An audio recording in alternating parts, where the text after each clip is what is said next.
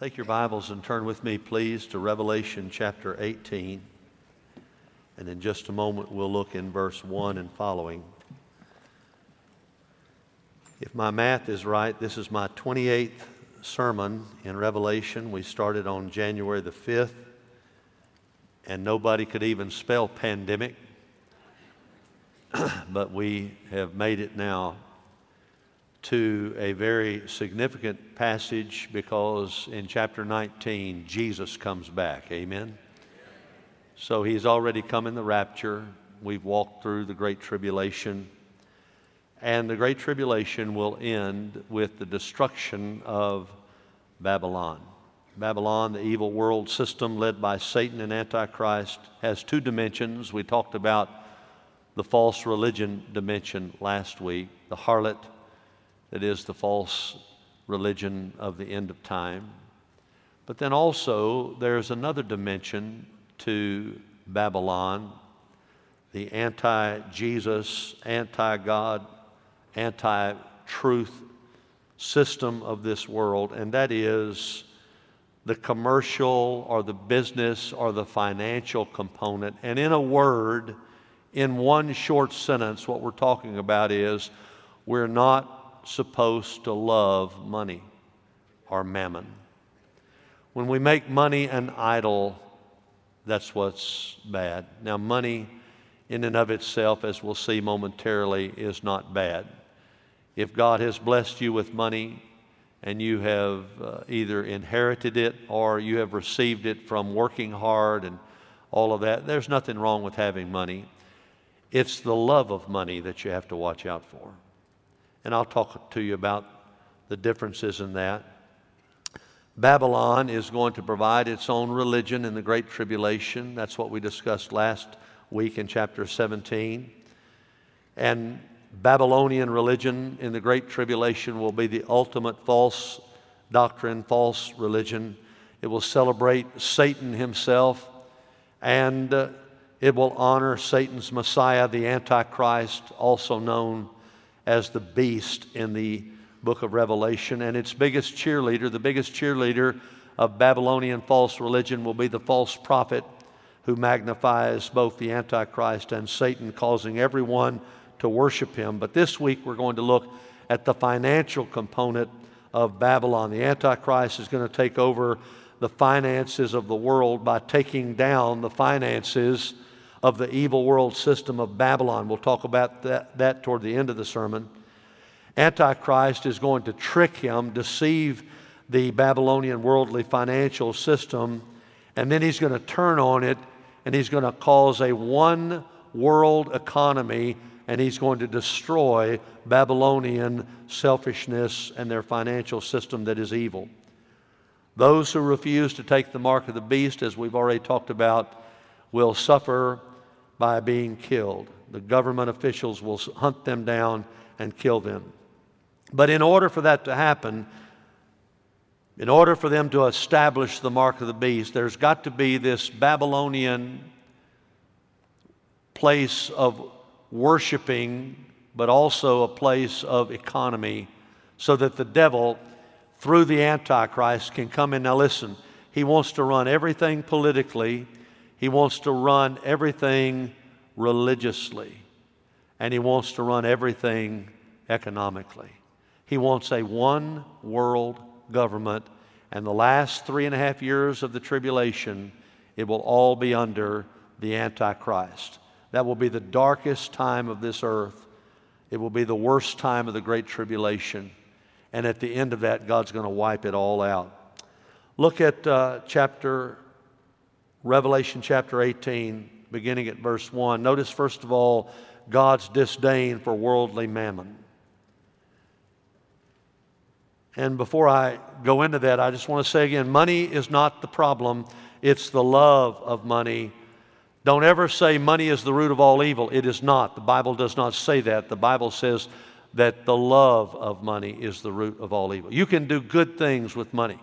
You can go out of here today and help somebody that needs their rent to be paid and they've lost their job. That is a good thing you can do with money. Money is not either immoral or moral. It is amoral or amoral. It is just neutral. It's what you do with it. But if you ever love it, if you ever let it calcify your heart and grip your heart, and you become idolatrous toward money and things and possessions, I want to say this to you. Things are okay and money is okay. It is a good servant, but it is a terrible master. Don't let money master you. And I want to say this, you don't have to be wealthy for that to happen. You can be relatively poor and still love money. You can seek money instead of seeking first the kingdom of God. So it's not just a wealthy person's problem.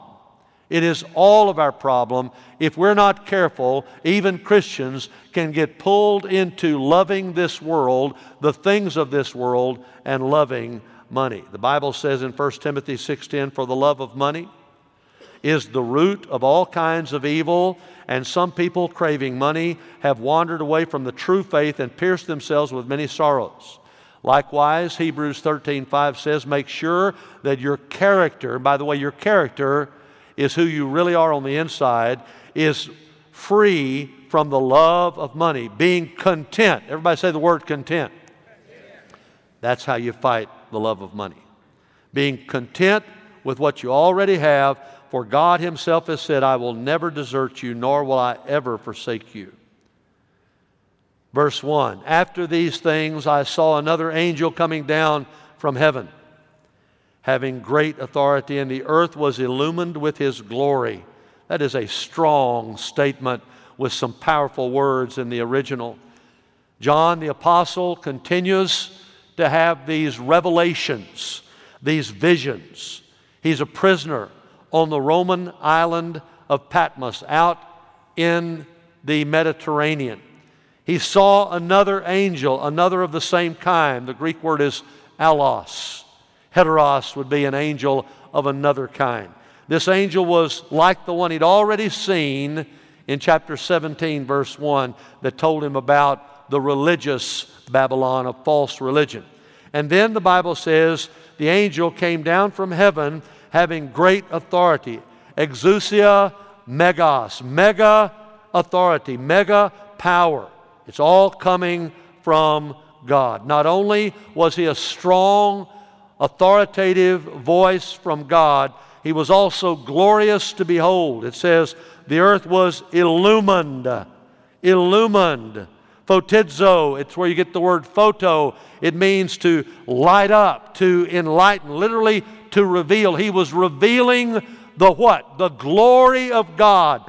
Doxa, where you get the word doxology, the magnificent, the splendor, the radiance of Almighty God. And if you're not careful, you can read about these angels so much in the book of Revelation that you just pass by. Oh, they're glorious. Okay. Oh, they're wonderful. Okay. Oh, they're enlightening. Okay. No, stop there and realize these angels are reflecting the glory of God. Hey, let me stop right there. Don't you ever pray to an angel. That's blasphemous. Don't you ever worship an angel. Don't ever do that. They don't give forth the light. They reflect the light of God. They're like the moon reflecting the sun, but Jesus is the light. And they're just standing in His place. You know, I have been around Christians that have been with the Lord so much, I'm telling you, I could see them reflecting the glory of God. I didn't see just a bright light coming on, but it was a brightness in their spirit, a brightness. Don't you want other people? You shouldn't have to. Listen, if you spend a lot of time with God, other people will be able to tell it. Amen? I mean, they're going to be able to, because you're going to radiate, you're going to reflect the glory of God. That's what this angel is doing. Don't ever miss that. And then in verse 2, and he cried out with a mighty voice. He didn't just reflect the glory of God. He spoke the message of God, saying, "Fallen, fallen is Babylon the Great." He says it twice. It is emphatic. That is, it gives emphasis. And that Babylon is going down. And as far as he's concerned, it's a done deal. Fallen, fallen is Babylon the Great. Megas Babylon. It is going down. And notice the diabolical, literally diabolical, that is satanic influence within Babylon. She has become a dwelling place of demons and a prison of every unclean spirit. How many of you believe in unclean spirits or demons? Do you believe in those? You better. They're all over the Bible. We believe in angels and we believe in demons, and these demons, and it says a prison of every unclean and hateful bird.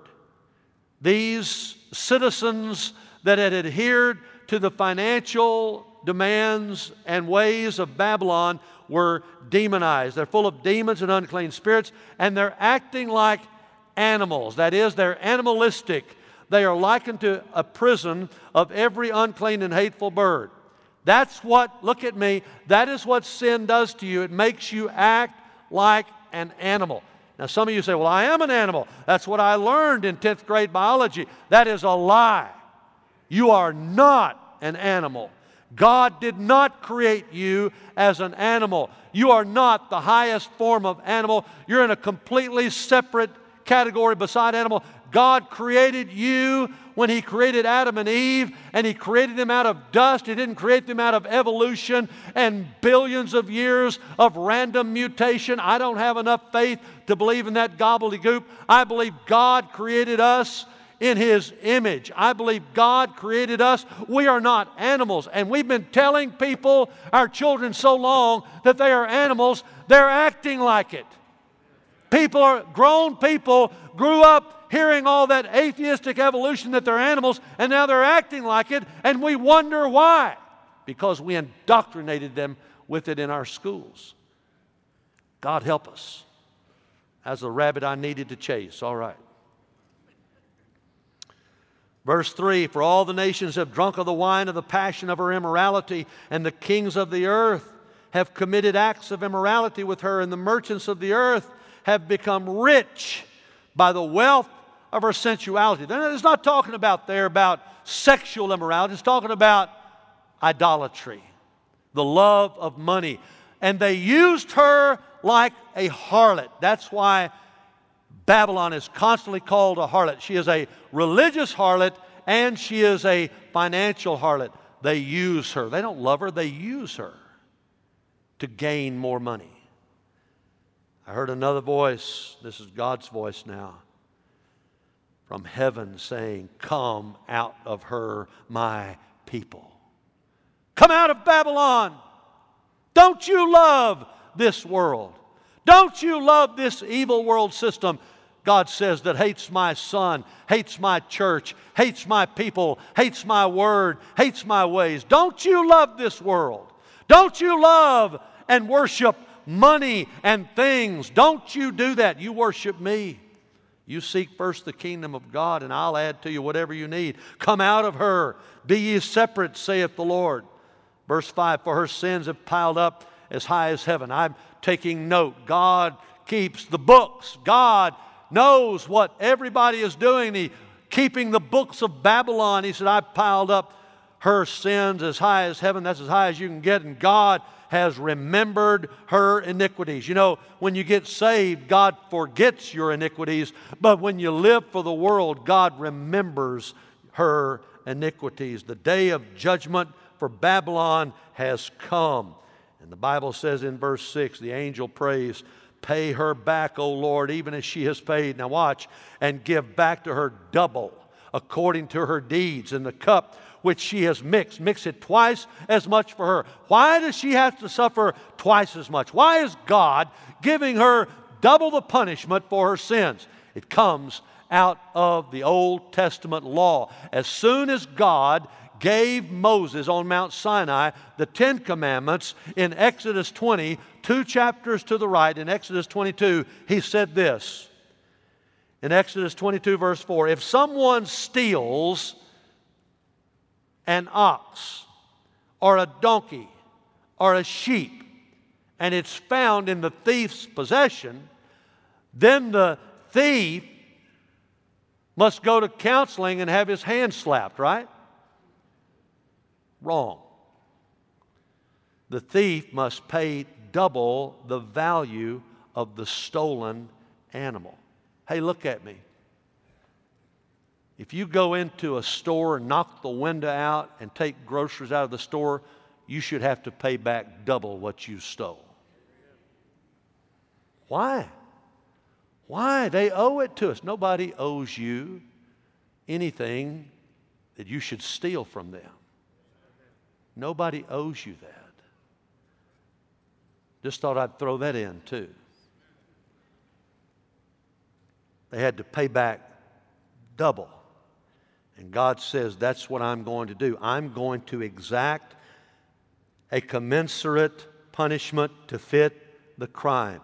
Verse 7, to the degree that she glorified herself and lived sensuously, that's idolatrously, to the same degree give her torment and mourning. And she is going to cry out like a little spoiled brat. Look at verse 7. It goes on to say, for she says in her heart, I sit as a queen. I'm not a widow. I'll never see mourning. Oh, Babylon, so arrogant, so proud of her diamonds and her glory and her beauty. And she says, God's not going to do anything to me. I'll never lose those who follow me. I'll never lose my patrons. I'll never lose my clients. I'll never see mourning. I am a queen. And God says, you're going down. You're going down. Verse 8, for this reason, in one day, God, I want to tell you something. Sometimes it looks like God's taking little baby steps to pay somebody back. And sometimes it looks like He's going the other way. But I want to tell you something. When it's the right time, God shows up. And the reason God is slow to judge is He wants them to repent. He gives them time to repent, but He finally shows up. And if they have not repented and He's given them time, judgment comes. Listen to this. I walked all the way. I've got to come all the way back to my Bible, all right? For this reason, in one day her plagues will come. Pestilence. Hello? Hello? Pestilence. Plagues. Something worse than even COVID, all right? Mourning and famine. She'll be burned up with fire, for the Lord God who judges her is strong. A lot of people don't like that part of the Bible. They like, oh God, let me live however I want to, and I'll just be forgiven. I'll just walk in your grace. Look, I'm all for grace, but I want to tell you something. If you live in sin and you don't repent, God is going to give you time to repent, but after a while, He's going to lower the boom and give you judgment. The God who is merciful is also the God who is judge. And you can't take that out of the Bible. It's right there in not only Revelation, but all over the Scriptures. Jesus said in Matthew 6:24, no one, that includes you, no one can serve two masters. For either he will hate the one and love the other, or he'll be devoted to one and despise the other. And then he lays it down so plain anybody can figure out you can't serve God and money, or mammon is the Greek word mammonos. Can't do it. You can't love God and love and worship money. You can't do it. It's an appropriate servant, but an appalling master. And whoever loves money is going to die 1,000 deaths. If you love money, if that's what you really love, if that's what you live for, if that's what you think about all the time, it is a spiritual cancer. It is a malignancy in the heart and mind, and you will lust and selfishly crave for worldly things. And look at me, you'll never be satisfied. You'll never have enough. If you finally get what you thought you wanted, it won't be good enough. How many times over the last 40 years have I talked with somebody, Pastor, I just need more money. I need more cash. Well, how much do you have? Well, and they tell me, I think, man, that's a lot of cash. But you need more? I need more land. Well, you own all these acres. Well, I need more. I need more furniture. Well, that show on TV about hoarders came by and kind of looked at your house, and I don't know that you need any. Well, man, okay, I'll get rid of that. I need some new furniture. Well, I need a new house. Well, I mean, the one you got's kind of nice. Well, I need a new one. I need a new car. I've got 18,000 miles on my car. You never know when it's going to break down. I need a new car. I need a new spouse. One I got's not doing right. He doesn't look like he did when we got married. I don't know of anybody that does, do you? By the way, next time you think that about your spouse, go take a look in the mirror. And then go look at your wedding pictures. And you will not believe what has happened to you.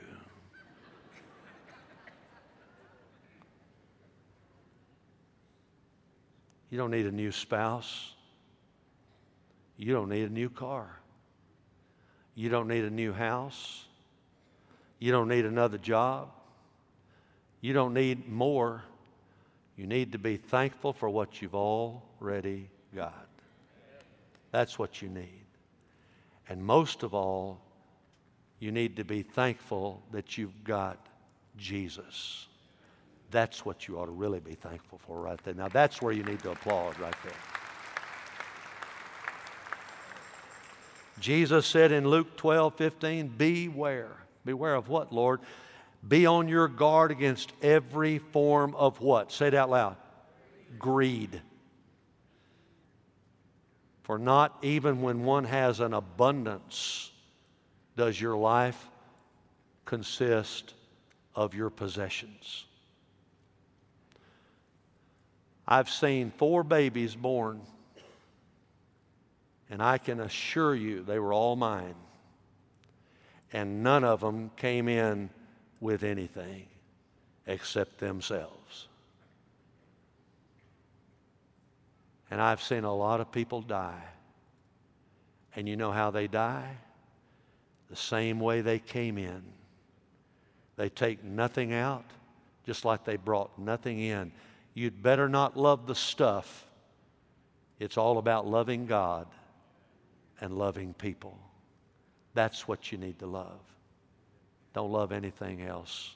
If it's not connected to the Lord and it's not connected to people, the love of money is the root of all evil. God disdains the love of money. He disdains loving worldly mammon. Secondly, look at mankind's desire for worldly mammon. Oh, we want it.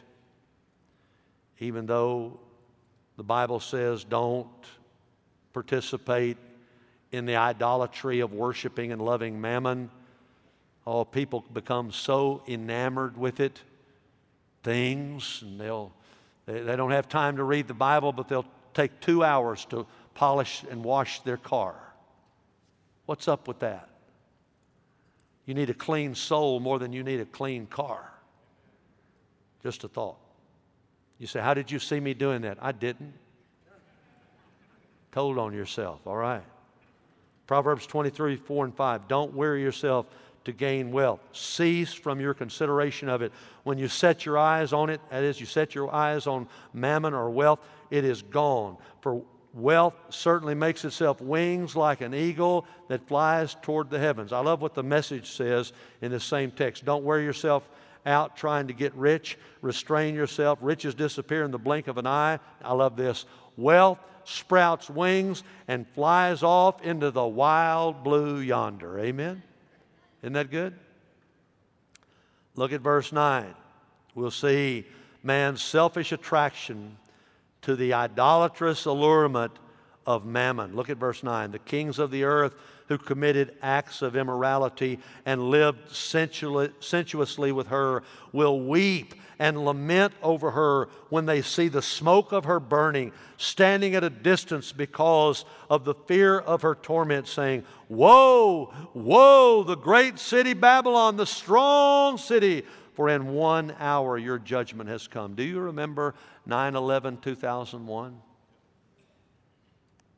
A group of radical Muslim terrorists, and that's exactly what they were, who viewed in their own minds the Twin Towers in New York City as the epitome of idolatrous worldly materialism, struck the World Trade Center buildings in a suicide mission. And that day, those radical Muslims attacked America on 3 levels. Financial level, Twin Towers. Military level, Pentagon. And they tried to attack us on the political level, the White House and the Capitol buildings, but those planes crashed earlier.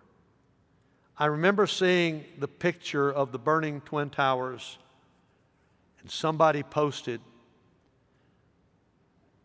Revelation 18:9 and 10. They put that caption under it. The person who posted that picture was saying, could it be that God, even in this tragedy, even in this horrible loss of life of 3,000 people, even more people killed this day on 9/11 than there were on December the 7th, 1941 in Pearl Harbor. Could it be that God is saying, America, even though these are radical Muslims doing this, could it be that God was saying, I'm saying to you, America, you better wake up. You love Mammon more than you love me. You love things more than you love me. Whether that's the case or not, during the Great Tribulation, Babylon, this evil world system of finances, is going down. It's going down. Verse 11, and the merchants of the earth weep. They mourn over her. Why? Because they love her? No, because no one buys their cargoes anymore. They use her like a harlot. They don't care about her. They just care what they can get from her. They're mad, they're upset, not because she's burning, but because they've lost their potential for prosperity. No one buys their cargoes anymore. Cargoes of what? Gold, silver, precious stones, pearls, fine linen, purple, silk, scarlet, every kind of citron wood, every article of ivory, every article made with very costly wood, bronze, iron, marble, cinnamon, spice, incense, perfume, frankincense, wine, olive oil, fine flour, wheat, cattle, sheep, cargoes of horses, chariots, slaves, and human lives. I want to say this to you. Look at me. Look. When money and mammon grab your heart, you will treat people terribly. When you love money, you use people. When you love people, you use money. Money is not to be loved. Money is to be used in the right way. But when you love money, you start using people, and they become your slaves. You view them as just somebody that can do something for you. And when they can't do anything for you anymore, even if you made your wedding vows to them, you're out of here. What a terrible way to live. What an ungodly way to live. And by the way, you want to read all this stuff in the Old Testament? The reason prophecy in the New Testament is connected to books like Ezekiel and Daniel and Isaiah is because, for instance, everything you just read there, all those different things that were for sale, every one of them and more is mentioned. I read it this week in Ezekiel 27. That's how he was getting that information through God, through the Scriptures. Verse 14, the fruit you long for has gone from you. All things that were luxurious and splendid have passed away from you. Men no longer find them. The merchants of these things who became rich from her will stand at a distance. Why? I want to say this to you. When you love somebody, you don't care if they're in a burning building. Let me tell you something. If my child was in a burning building, I'd go in the building after my child, whether I die or not. I'm not trying to sound magnanimous. You do the same thing. When you love somebody, you don't stay away from them when they're suffering. You come to them. When I was at the ER the other night, and Jason has died, you know where Candace was? She was right by his side, stroking his hair. When you love somebody, even if it's hard, you stay with them. But they're staying away from them. They don't love her. They don't love Babylon. They're using her. She's just a harlot to them. God help us.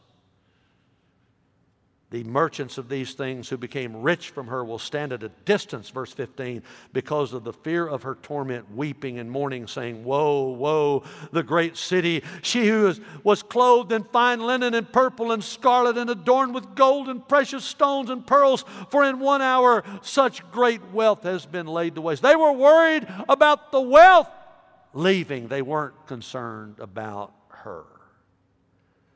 Notice how animated they became in verse 17 in the middle of the verse. Every shipmaster, every passenger, every sailor, as many as make their living by the sea, stood at a distance. They're not going to get near her. They don't love her. They just want to use her. They're terrified, though. They were crying out as they saw the smoke of her burning, saying, What city is like the great city? They threw dust on their heads. They were crying out, weeping and mourning, saying, Woe, woe, the great city in which all who had ships at sea became rich by her wealth. For in 1 hour she's been laid to waste. And I'll say this to you, just because you're a Christian doesn't mean the devil can't suck you in and get you to where you love Mammon. And I will say this again if I hadn't already said it. This is my third time to preach this sermon. You know, by the time I get to this service, I don't know what I've said and what I hadn't, all right?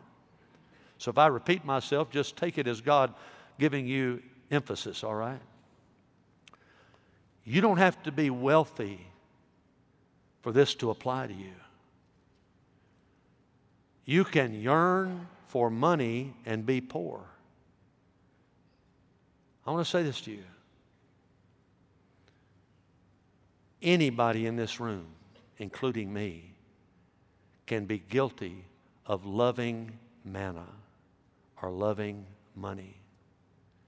And I'm telling you, God tells us to fight it tooth and toe. We cannot love God. Jesus said you can't have two masters. You can't love me and love Mammon. You can't do it.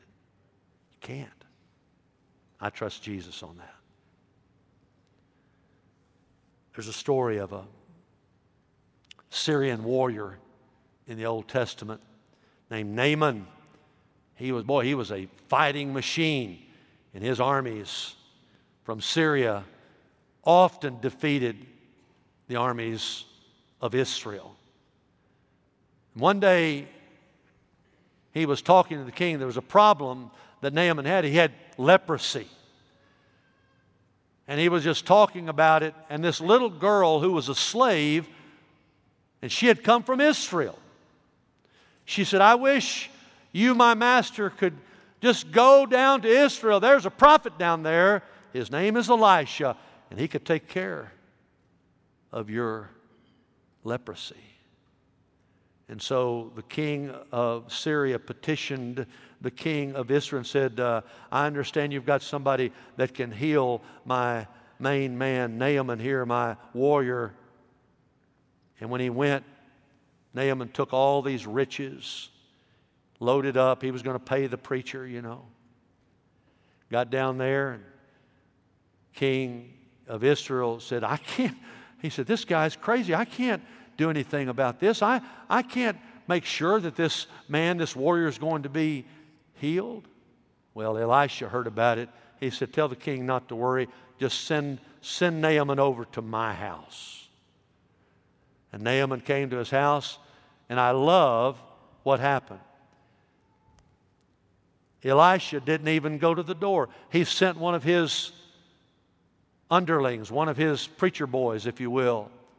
And he opened the door and he said, the prophet says to you, Naaman, all you need to do is go down to the Jordan River and immerse yourself 7 times and you'll come up with no leprosy. Shut the door, and that was it. And this guy had come all the way from Syria. He had all this stuff out there.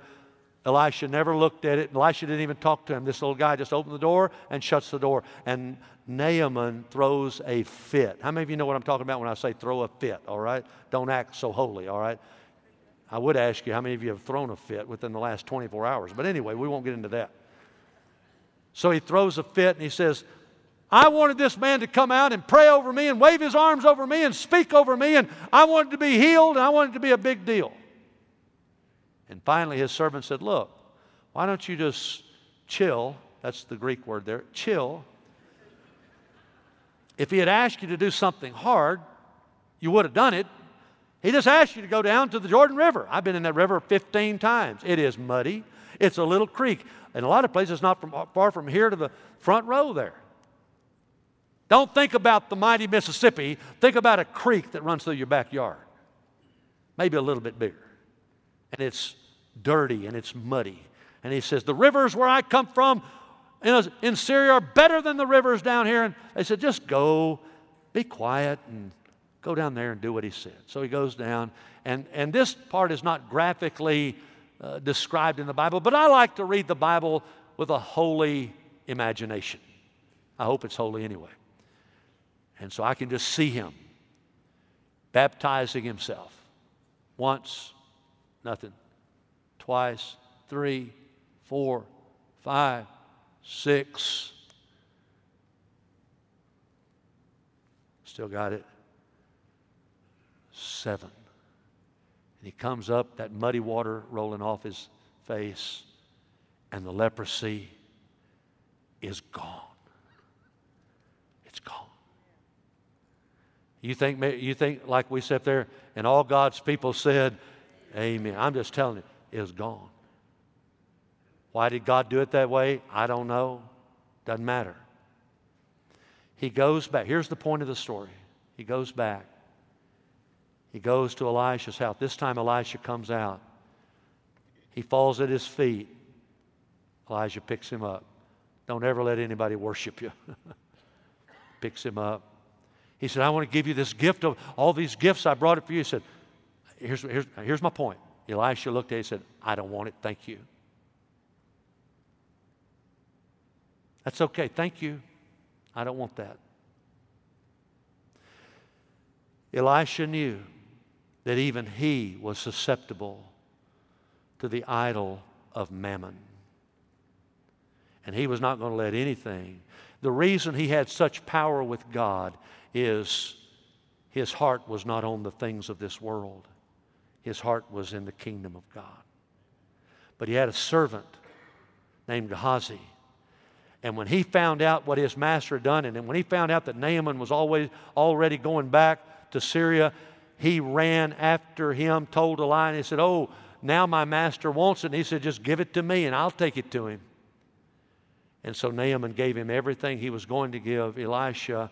And Naaman, and what's the guy's name? Gehazi. I got so many names going on in my mind I can't think. Gehazi comes back with all that stuff, hides it over in a little secret place. I mean, it's massive riches and everything. And all of a sudden he's rich. He thinks, and he walks in to the presence of Elisha. And Elisha said, Gehazi, where you been? He said, nowhere. Every parent in here who's got a teenager has heard that. Amen. I ain't been anywhere. I'm not knocking on teenagers. I was one. That's why I know, all right? He said, did my heart not go with you when you chased after the man and when he gave you all of that? And he said, I want to tell you something. You got all his riches, but now you're going to get his leprosy. His leprosy will never depart from you or from your family for the rest of your lives. And immediately the leprosy came on him. Do you know why? Because Gehazi chose manna over the kingdom of God. It's not wrong to have money. It's not wrong to work hard and get a paycheck, but it is wrong to worship it and to chase after it. If you want to chase after anything, chase after the kingdom of God. Oh, I could say more, but I don't have time. Jesus said, seek first His kingdom and His righteousness, and all these things will be added unto you. Oh, mankind's desire and lust for mammon. Well, we've seen God's disdain for worldly mammon, mankind's desire for worldly mammon, and one last thing, and I'll just read it to you very quickly, the last 5 verses.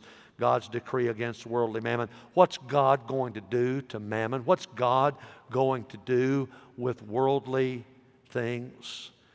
He says in verse 20, rejoice over her, O heaven, you saints and apostles and prophets, because God has pronounced judgment for you against her. Do you remember back earlier in Revelation when the saints were praying, God, the slaughtered saints, the ones who had been killed and martyred in the Great Tribulation, how long, Lord, are you not going to punish them? It looks like sometimes God is taking forever to punish the wicked, but God says, now's the time. Rejoice over her. I have pronounced judgment over her. The Bible says in Romans 12:19, never, Christian, never take your own revenge, beloved, but leave room for the wrath of God. It is written, vengeance is mine, I will repay, says the Lord. If somebody has wronged you, look at me. Do you know what you really ought to do? You really ought to feel sorry for them. You really ought to feel sorry for them. If somebody has wronged you, if you're a Christian, you really ought to feel sorry for them. And say, Lord, I know what's going to happen to them. You're going to take care of them. God is going to fight for you while you keep silent. Then a strong angel took up a stone like a great millstone, threw it into the sea, saying, so will Babylon, the great city, be thrown down with violence and will not be found any longer. And the sound of the harpist, verse 22, and musicians and flute players and trumpeters will not be heard any more and any longer. No more music across the great tribulation in the world during the great tribulation. No craftsman, no of any craft will be found in you any longer. The sound of a mill will not be heard in you any longer. All the factories are going to be shut down. No more mill work, no more anything. And the light of a lamp will not shine in you any longer. There won't be enough oil to light up one lamp when God does this. And the voice of the bridegroom and the bride will not be heard in you any longer. No more marriages, no more wedding ceremonies, none of that stuff. For your merchants were the great men of the earth, because of all the nations were deceived by your sorcery, and in her was found the blood of the prophets and of the saints and all of those who have been slain on the earth. Here's what's going to happen. Look at me and I'll explain it to you real quick. Babylonian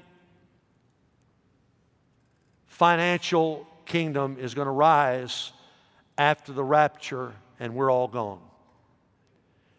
And you got to have the mark of the beast now to be involved in buying anything.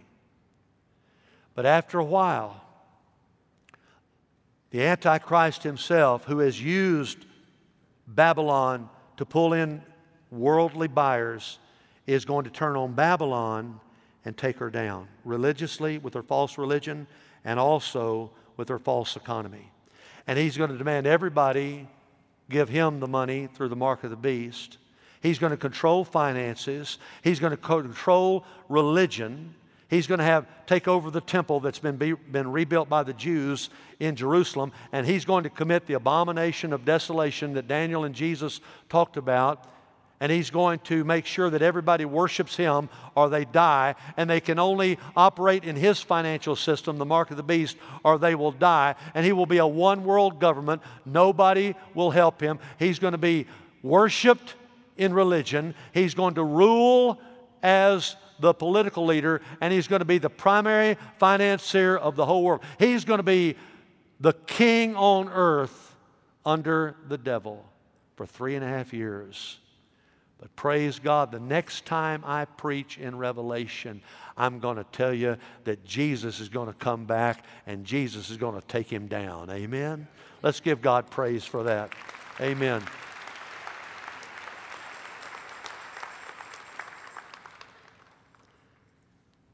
I was doing a little math this week on the gross national debt of America. Do you know how much we owe?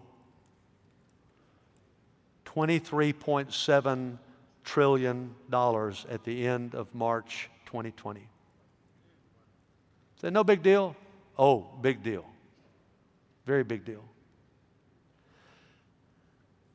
A trillion is a 1 followed by 12 zeros. It's a million. It's 1,000 times 1 billion.